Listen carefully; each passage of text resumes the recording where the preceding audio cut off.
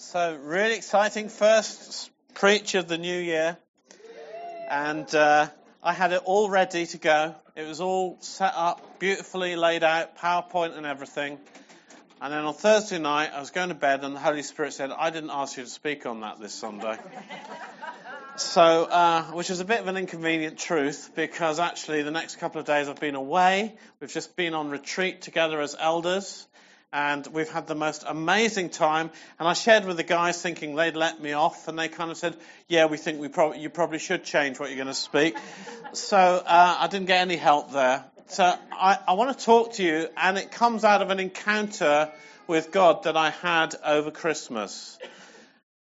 And I would like to just pray, because I need prayer right now. And you probably do as well. Wonderful. Lord, I just want to thank you for your tangible presence with us right now. And I want to ask you, Lord, to do miracles. As I speak, Lord, I ask you to bring miracles of healing and freedom. Today, Lord, I pray for your anointing to come on us as a congregation to hear your word right now. Lord, we still our hearts and open our expectations, because God is in the house and that you are the living word. And Father, these aren't dry words on a page, but they are the living word of God. Come and speak to our hearts, we pray, in the name of Jesus. So today I want to introduce you to two ladies that I've been getting to know over the last few months. Two ladies in the New Testament. And I've given them a name. That they don't have a name in the Bible, but I've given them a name. One is called Grace. So I want to introduce you to Grace. And I want to introduce you to Mercy. And I think you'll understand when I tell you about these ladies why I've given them those names, because their lives illustrate those particular words so incredibly well. Grace and Mercy. So I want to tell you about these two ladies, because God gave me an encounter with them over the Christmas period, and I want you to have an encounter with them as well. And I wonder if sometimes we are more attuned or have more understanding of what it means to encounter grace, but so much less understanding of what it means to encounter mercy and our need of mercy. Well, for me, certainly, this is the case, because over one whole night over Christmas, I had an encounter with mercy like I have never known before, and it has literally been life-changing for me. I've experienced a new level of freedom and healing, and I didn't even know that I needed it, but I needed an encounter with the mercy of Jesus. And so that's what I want to bring to you today. And it comes from the book of John. There's two ladies that are talked about, firstly in John chapter 8, and then I'm going to look at John chapter 4. So these two ladies, and this first lady in John chapter 8, I'm going to tell you the story, and I'm going to take a few little bits out of the passage, but I'm not going to read it all to you. I want to tell it to you. I want to try and bring it to life with some of the stuff I've learned about these ladies as well. So in John chapter 8, this woman who is known often by the woman caught in the very act of adultery. That's how she was known, the woman caught in the very act of adultery. Jesus was in the temple one day when this happened. People were gathered around him. He was just about to start teaching. He was just about to take his seat. And then this woman was thrust into the midst of that congregation, gleefully perhaps by the religious leaders, presumably naked, humiliated, embarrassed. What are you going to do with this woman, Jesus? Are you going to comply with the law of Moses, Jesus, about her situation? We've caught her in the very act of adultery. Thrown at the feet of Jesus in a room full of leering men. I don't know if you can imagine the shame of what she must have felt. Caught in the act. Caught in the act. Exposed. Without excuse. She can't apologize. She can't explain it. She's been caught in the act. Knowing what she'd done wrong. Without escape. I mean, imagine being dragged out of that place of secret sin and being exposed before everybody. Those areas that we can have in our lives, suddenly the whole church knows about it. The whole community knows what you have done, knowing shameful things about me. I felt really challenged by that. I wanted to bring it to you as a bit of a warning. Are you in danger of that? Are you in any danger of being exposed for something that you would be ashamed of? I mean, do you have some vulnerabilities in your life at the moment that you need to come clean on before it gets too far? Caught in the act. Or has it already got to that stage when you almost wish somebody would catch you in the act to stop you from going down the route that you are almost certainly going to go if this keeps going on the way that it's going? Caught in the act. You would even pay the cost for somebody to catch you out because it's got so desperate. I know of people that have got in so deep that is actually how they feel. They get to that point, if only somebody would find out and stop me from doing this. I know a man who worked from home. He spent too much time on his own. He worked in the shed at the bottom of his garden. Left on his own day after day, lonely, disconnected. He began to spend too much time searching for images on his computer. And then the images didn't satisfy anymore, so he went for films. He started watching films. And then that wasn't enough anymore. It escalated, and he started making contact with women on the internet. And then it went further again. He started visiting these women, having sex, paying for sex with these women. And suddenly, within a period of over a year, he was trapped in this cycle of addiction that he just couldn't get out of. He was powerless to do anything about it until one day, his wife walked in and caught him in the very act. Can you imagine the embarrassment, the shame? And then as he was confronted, what are you doing? Why are you looking at this stuff? It all came out. That moment of exposure led to this outpouring of grief and sorry and pain. And I'm trapped and I didn't know what to do. Finally, somebody knows, somebody who loves me, somebody who cares for me. And it begins to come out. I don't actually know the full outcome of that story. I just know that it was one of the most humiliating and embarrassing parts of his life that got exposed, and it all came out. And my friend, if that's you, then I want to plead with you, don't let it go so far. If you're trapped in a cycle of sin that you can't get out of, don't let it go so far. Don't let the shame of your secret sin bind you and shut your mouth, because you know that's what happens. Shame. I can't speak about it. I've got to keep it quiet. I've got to keep it hidden. But come clean before it's too late, before you too are caught in the very act and all the humiliation and the exposure that would bring. But there she is, this dear woman caught in the act, standing before these men who had every legal right to judge her under the law of Moses. Although, as they say, it takes two to commit to that particular sin of adultery. You can't commit it on your own. And we wonder what happened to the man. That's often talked about. And perhaps he escaped. Perhaps he managed to get away, or perhaps he was even there with the accusers at the back of the crowd baying for her blood. Or perhaps the men who allowed him to remain hidden had also visited that woman on occasion, and they were guilty too, and they wanted to keep it quiet. We don't know how many other men had abused and used that poor woman. But anyway, these religious leaders, these Writers of the law, they didn't quote the law. These lawyers didn't quote it right anyway. The death sentence actually was only appropriate for a betrothed virgin, according to Deuteronomy. I suppose she could have been, but it doesn't seem likely. And plus, the law also required the man's presence noticeably absent from this scene. And execution was due not just for the man, but the woman. He seems to have escaped. So this wasn't a fair trial by any means.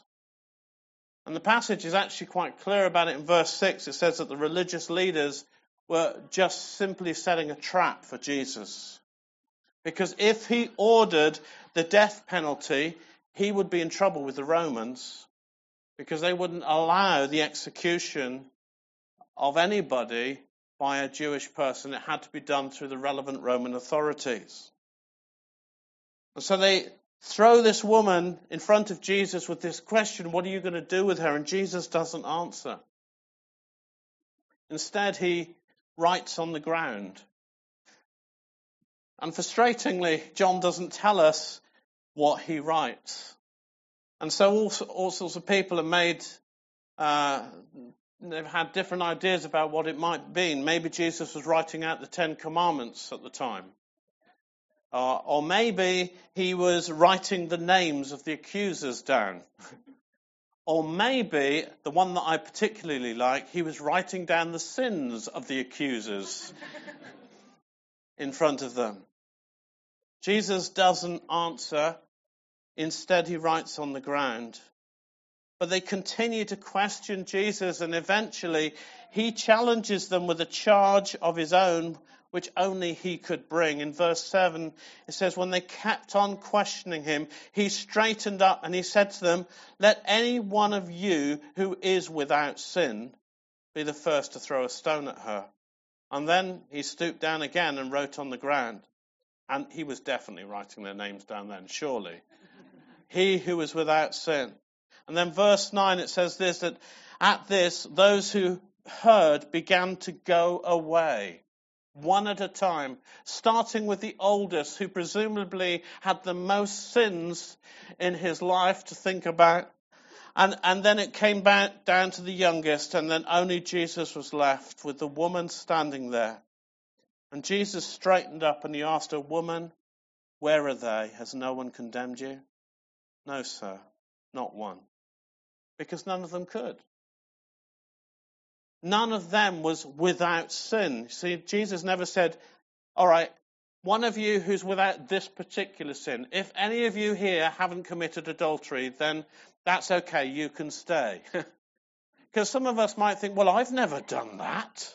I'm not that bad. So you sit in judgment over somebody else. But he said, no, if any of you have committed sin, you are not qualified to throw a stone at this woman. Guys, all of us have committed sin. We have all sinned and fallen short of God's royal standard.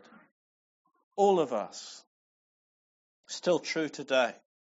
That actually Jesus was the only one who was qualified to condemn her in that moment. Only he could cast the stone because he is the only one who was and is without sin. Tempted in all ways such as we are, and yet without sin. Only God himself has the supreme right to condemn anybody. We don't have that supreme right. None of us can stand in judgment of another without first acknowledging our own weaknesses, sins and failures. And you know it, don't you? You know it. We know our own weaknesses and our failures. So we must deal kindly with one another, gently lest our own sins become our undoing. None of us are without sin, even if my sins aren't the same as yours. And so here's the staggering thing, and I just haven't been able to get away from this. This woman is standing there in Jesus' judgment. She's standing, everybody else has left. She's standing there alone before God. And every one of us has to come to that place where we will ultimately all stand before God alone and give account. And notice the woman doesn't argue. Notice the woman who was up until that point hemmed in by her accusers, they've all left. She could have left with them. She could have gone, I'm free. No, she stands there rooted to the spot and she knows that she's guilty. Okay, the man isn't there, but she is guilty. She has done this sin. Standing before Jesus, the only one who is perfect. The place where you can't argue. The place where you can only confess your sin and say, I'm undone in your presence. What's he going to say to her? What sentence will he give? She deserved death just as we do. The wages of sin are death. She knew that she'd done wrong, but this was the moment she got her name. Here was the moment of revelation of grace that we all need. Jesus says, neither do I condemn you. Neither do I. Can you imagine the one who knows everything from the end and beginning, saw every motive, every sin of omission and commission, and there it is exposed in front of him as it will all be exposed one day for us. And he says, neither do I condemn you. She doesn't even repent for her sin. Did you notice that? She doesn't say, Lord, I'm so sorry, you caught me in the act. She doesn't even ask for forgiveness. She stands before him and waits for her sentence, and he says, neither do I condemn you. That's grace right there. That's the moment of revelation of grace. That moment where we come before God and everything is exposed and we stand before him and all our excuses fall away and we know that we've been caught in the act and we know that we're guilty and that he has the right to condemn us, and we wait for his sentence and he says, yes, but I am not going to condemn you. And it wasn't because, well, I don't think adultery is so bad after all. It wasn't that. It wasn't, there's no condemnation for those who are in Christ even. She wasn't even in that place. Amazing. It wasn't, it's okay to sleep around, I don't mind so much. It wasn't. It wasn't. She was guilty. She was worthy of death. He didn't argue about what the sentence was when the men pointed out her sin. He just said, well, all of you are the same. He said, I don't condemn you, but don't sin anymore. Don't sin anymore. Today, you get a fresh start. Today, you've got a new life, a clean sheet of paper. Don't you go sinning anymore. You don't need to. Because when you've had a revelation of his grace, when you know the extent of what he's forgiven you for, when you know that he doesn't condemn you, you want to live for him. Grace teaches us to say no to works of ungodliness. The law doesn't teach us. The rules don't teach us. It's only when you come clean and you stand before that place of vulnerability and he doesn't condemn you that you say, well, Lord, I don't want to sin anymore. I don't like sin anymore. I want your approval. I want to live for you. That's the revelation of grace that teaches us to say no. Have you had that revelation?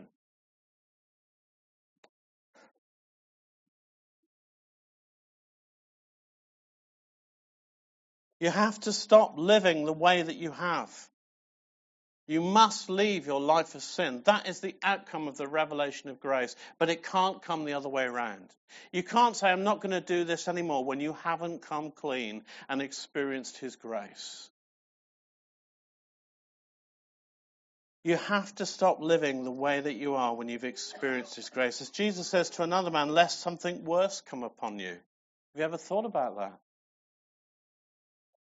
Stop where you are. Come clean now and receive grace. Grace for what you've done, and then stop what you've been doing. Stop now before it's too late and you find that you've gone so far that you can't come back. Do you know that that's possible? That there is a place that you can go to where your conscience becomes so hardened that the times you've come back before and said, Lord, I shouldn't have done that, you don't say it anymore. You get to the point where you can't come back. It was one of the things that stopped me short in my youth. I realized that I could go the next step and that I don't know if I'd still really feel sorry afterwards. Because your conscience gets seared. It gets hardened. And it's hard to respond to God anymore and the promptings of the Holy Spirit. Stop now.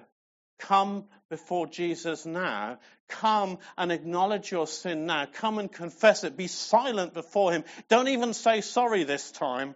And experience the revelation of his grace. And then go sin no more.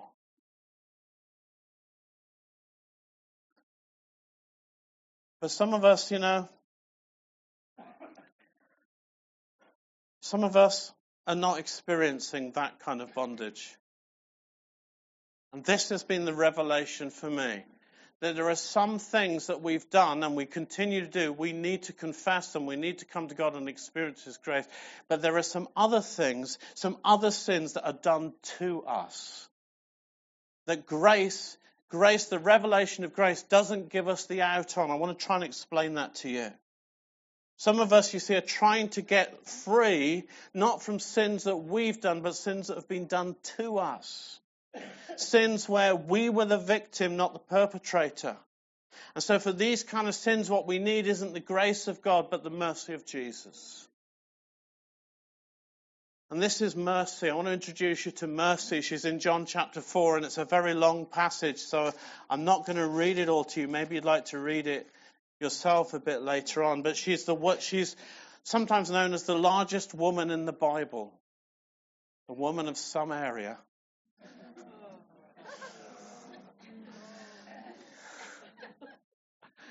I've been waiting to say that a long time.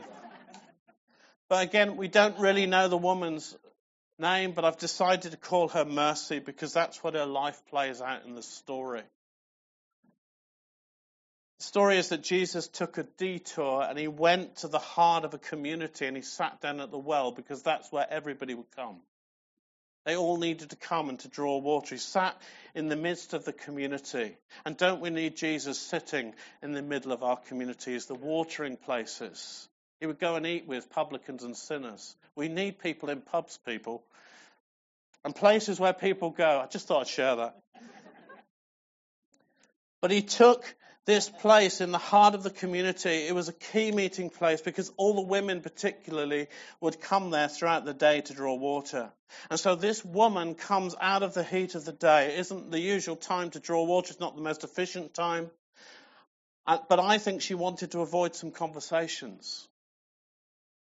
I think perhaps because of what had been going on in her life, she wanted to come in without the fuss. She was well known, it seems, and it seems that many people would have known of her tragic circumstances, and she just didn't want to face their looks again. And she sort of comes in, but Jesus is sitting there and he's waiting, and he sees the woman coming to draw water, and he says, "Woman, will you give me a drink?"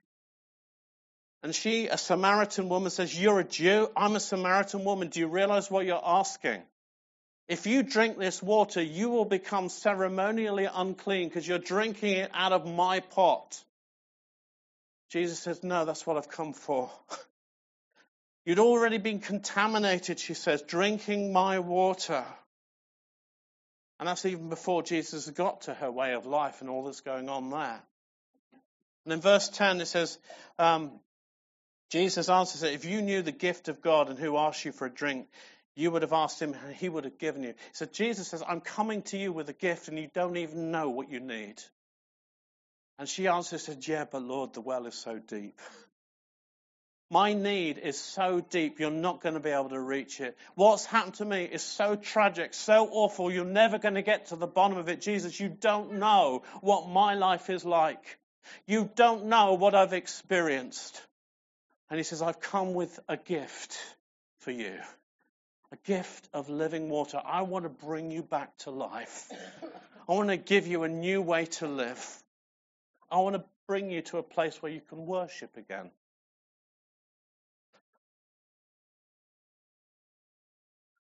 conversation goes on about theology and worship. I love that conversation. It's fantastic. And we haven't got time to look at it today. But look at this. Jesus reveals to her that he knows about the trouble that she's in. In verse 16, he said, "Go, call your husband and come back." She says, "I haven't got a husband." He puts his finger right on the problem. Jesus says, "You're right when you say you haven't got a husband. Actually, you've had 5 husbands. And the man that you now have isn't your husband. You're telling me truth." Literally, that's what Jesus says. "You're telling me the truth. Well done. You're being honest with me. You're telling me about what's happened to you." You can tell Jesus anything, you know. Nothing is a surprise to him. Whatever life you've been through, whatever experience you've had, you can tell him the truth above anybody. He says, "I am the way, the truth." When you come to Jesus, you've got to speak truth because he knows everything anyway. He knows when you're faking it. You've told the truth. Now, in my reading of the passage over the years and the many talks I've heard about it, I've always assumed in my ignorance that what was happening in this moment is that Jesus was revealing her sin and that she was an immoral woman who prostituted herself to men for financial gain or worse. But you see, Jesus never calls it sin. He never tells her that she's sinned. If you compare it to the previous story, the grace story that we've just read, he never says to her, "Go and sin no more." Actually, what he does is he gives her time. He sits with her. He wants a drink from her. He wants fellowship with her. He answers her questions. He connects with her in a remarkable way. And then he lets her know that he completely understands what's been done to her. You see, Mercy lived in a culture where men could divorce their wives for just about any reason they wanted. "I don't like your cooking today," divorce. "I don't like the way you dress," divorce. "I'm bored of you, I want a different wife," divorce. Sign a bill of divorce and she goes out of the house. Homeless, destitute, no financial. And who knows how many children she had through those relationships. She was out on her own. And it says, I understand from my reading that the Jews would allow divorce 3 times. This woman has been divorced 5 times. That's unjust. Even at Jewish standards and whatever you think of that culture at that time. This is complete injustice. She has been treated shamefully. And now the man who was using her wasn't her husband, but she needed somebody because otherwise there was no financial income for her. And she needed to care for her children. She lived as a victim. She was a victim of her society and of her culture. And she wore a mantle of shame coming out in the middle of the day when nobody else was there because she couldn't face them. She couldn't face their looks. Again, the pity. The little conversations, the whisper, "Oh, poor love, look at her." But what choice has she got? She's stuck. And you know, there are people in the world that have to face situations, moral questions that we have no concept of. I was reading recently about Muslim women living in refugee camps who have this moral choice to make. My children will die because I can't feed them. Or I prostitute myself for money so that I can feed my children. If I prostitute myself for money, that's morally repugnant. But then if I let my children die, that's morally repugnant. I'm standing between these 2 impossible moral questions. It's an insight into something of what this woman, I believe, was experiencing in her culture. She was one of those difficult people in the community. Maybe in your street, somebody who's been used and abused and can't look after her children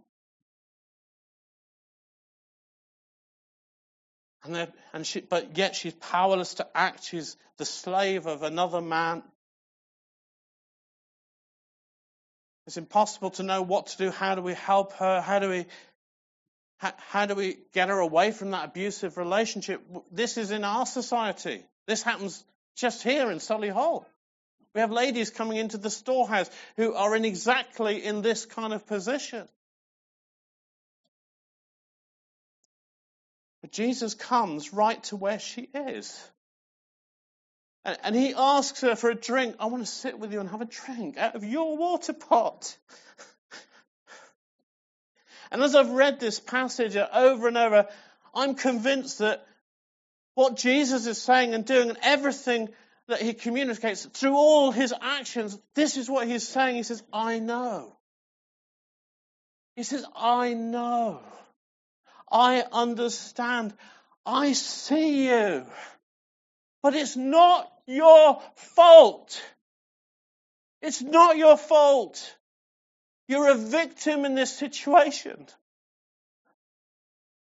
You're abused. It's not your fault. You are not guilty. I'm coming to release you from the guilt and shame of your pain, and I'm going to make you a worshipper anyway. And whereas the other lady, that we read about, Grace, she needed to come clean. She needed to experience grace and choose a life of sin no more. Mercy comes to those to whom bad things have happened and should never have happened, but they've happened, and it's not her fault. It's not your fault. Do you need to hear that today? This is why I couldn't preach the other message. The Holy Spirit was so heavy on me. He said, somebody needs to hear this today. It's not your fault. You're living with somebody else's guilt. And you've even repented for somebody else's sin, and it still hasn't left you because it's not your fault. What you need is not grace. You are grace. What you need today is an encounter with the mercy of Jesus who says, I see you. It should never have happened to you. It's not your fault. Be healed. Be healed. Be accepted. Be loved. I'm sorry it happened to you. We often work through forgiveness with people that have been abused, and over many years, one of the most powerful moments is where you can look somebody in the eye and say, do you know, it wasn't your fault. You are not guilty. And you have to say it over and over, and you have to look them in the eye. And finally, yeah, it's not my fault. I needed to hear that. And I didn't even know I did. But that's what happened on that night. Something that happened to me. My mum and dad don't even know about it. When I was a child, I was abused by somebody. And I lived with the guilt of that encounter all my life and felt dirty because of it. But it was not my fault.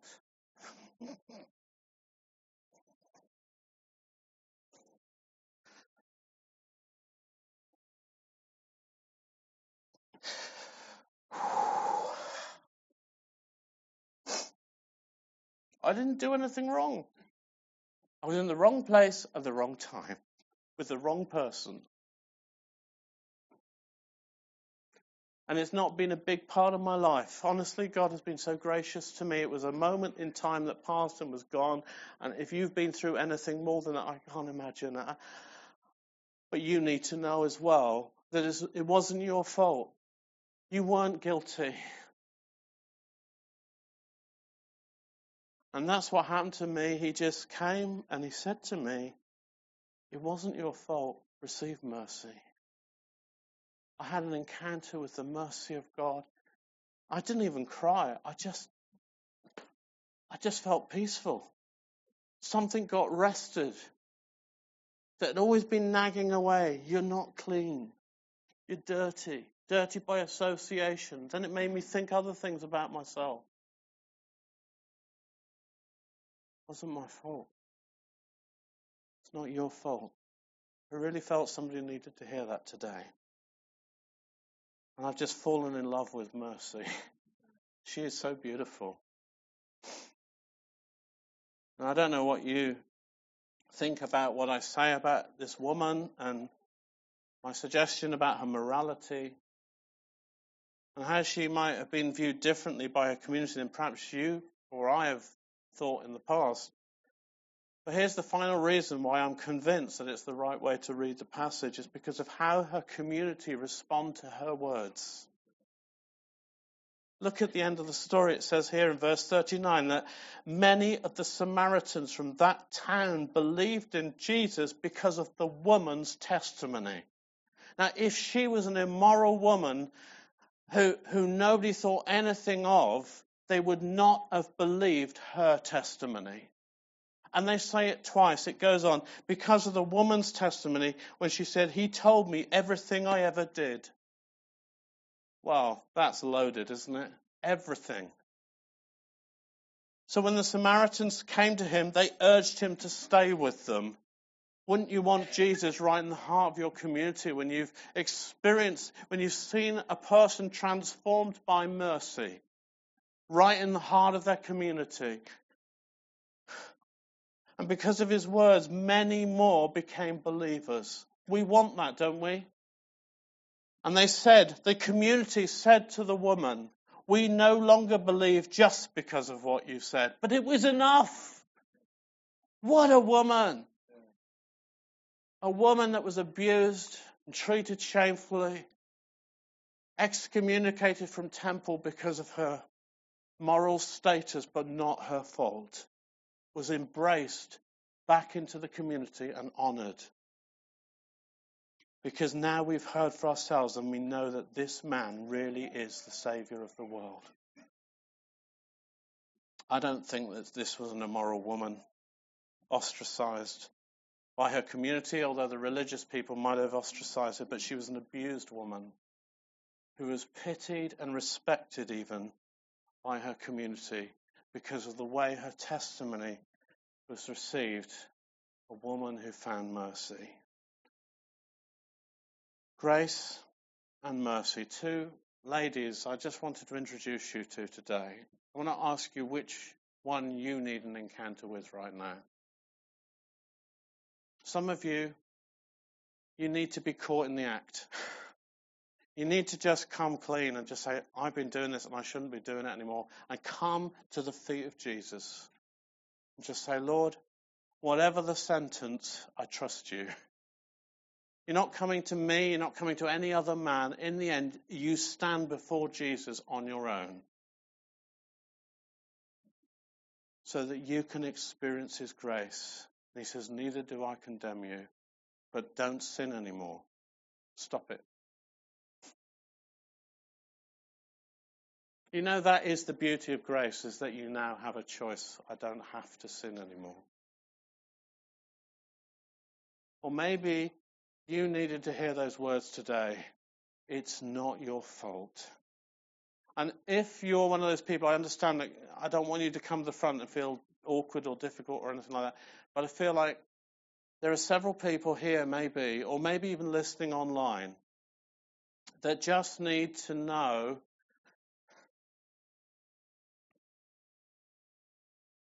that it wasn't your fault.